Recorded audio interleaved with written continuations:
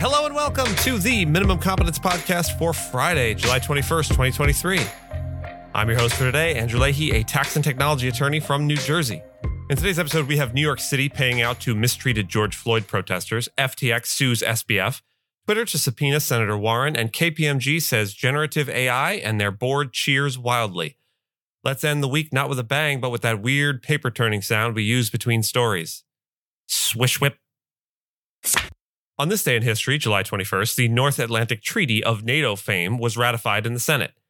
In the wake of World War II, the United States emerged as an unrivaled superpower, boasting a robust military, thriving economy, and moral ascendancy.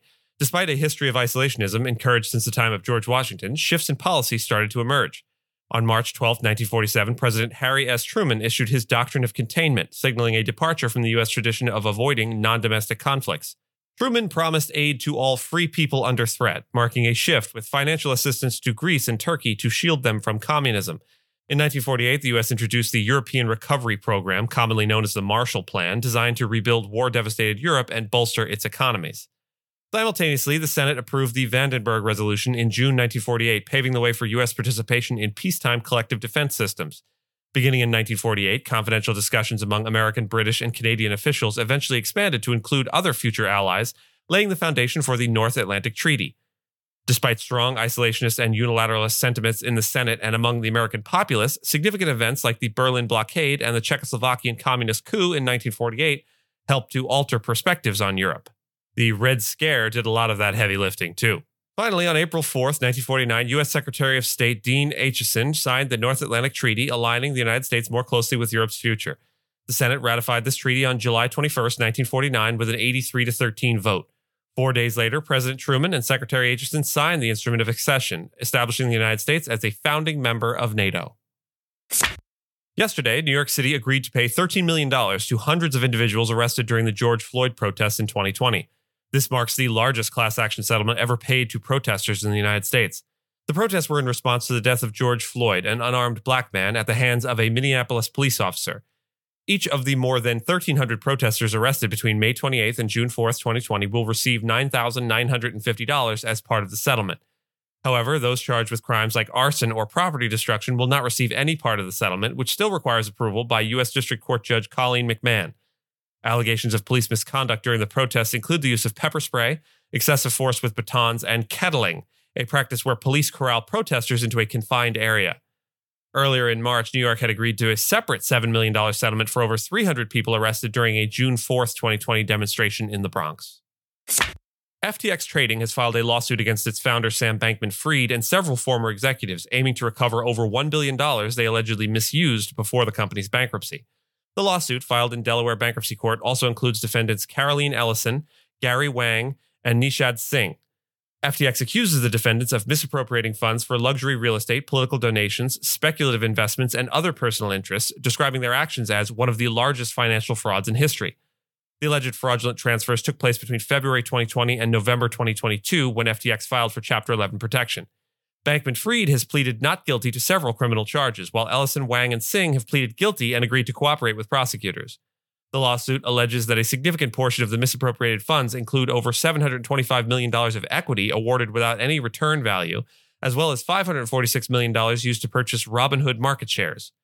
The case is now pending in the U.S. Bankruptcy Court, District of Delaware. Twitter has announced plans to subpoena U.S. Senator Elizabeth Warren as part of an ongoing dispute with the Federal Trade Commission concerning data breaches. Last year, following billionaire Elon Musk's acquisition of the social media company, extensive layoffs and cost reductions led to questions regarding Twitter's ability to comply with an FTC consent order. Twitter has asked for this consent order to be annulled, alleging FTC bias and overreach in its filings in a federal court in San Francisco.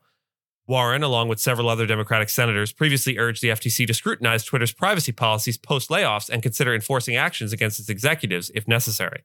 The subpoena demands all communications involving Twitter or Elon Musk between Warren's office and the FTC, as well as between her office and the Securities and Exchange Commission.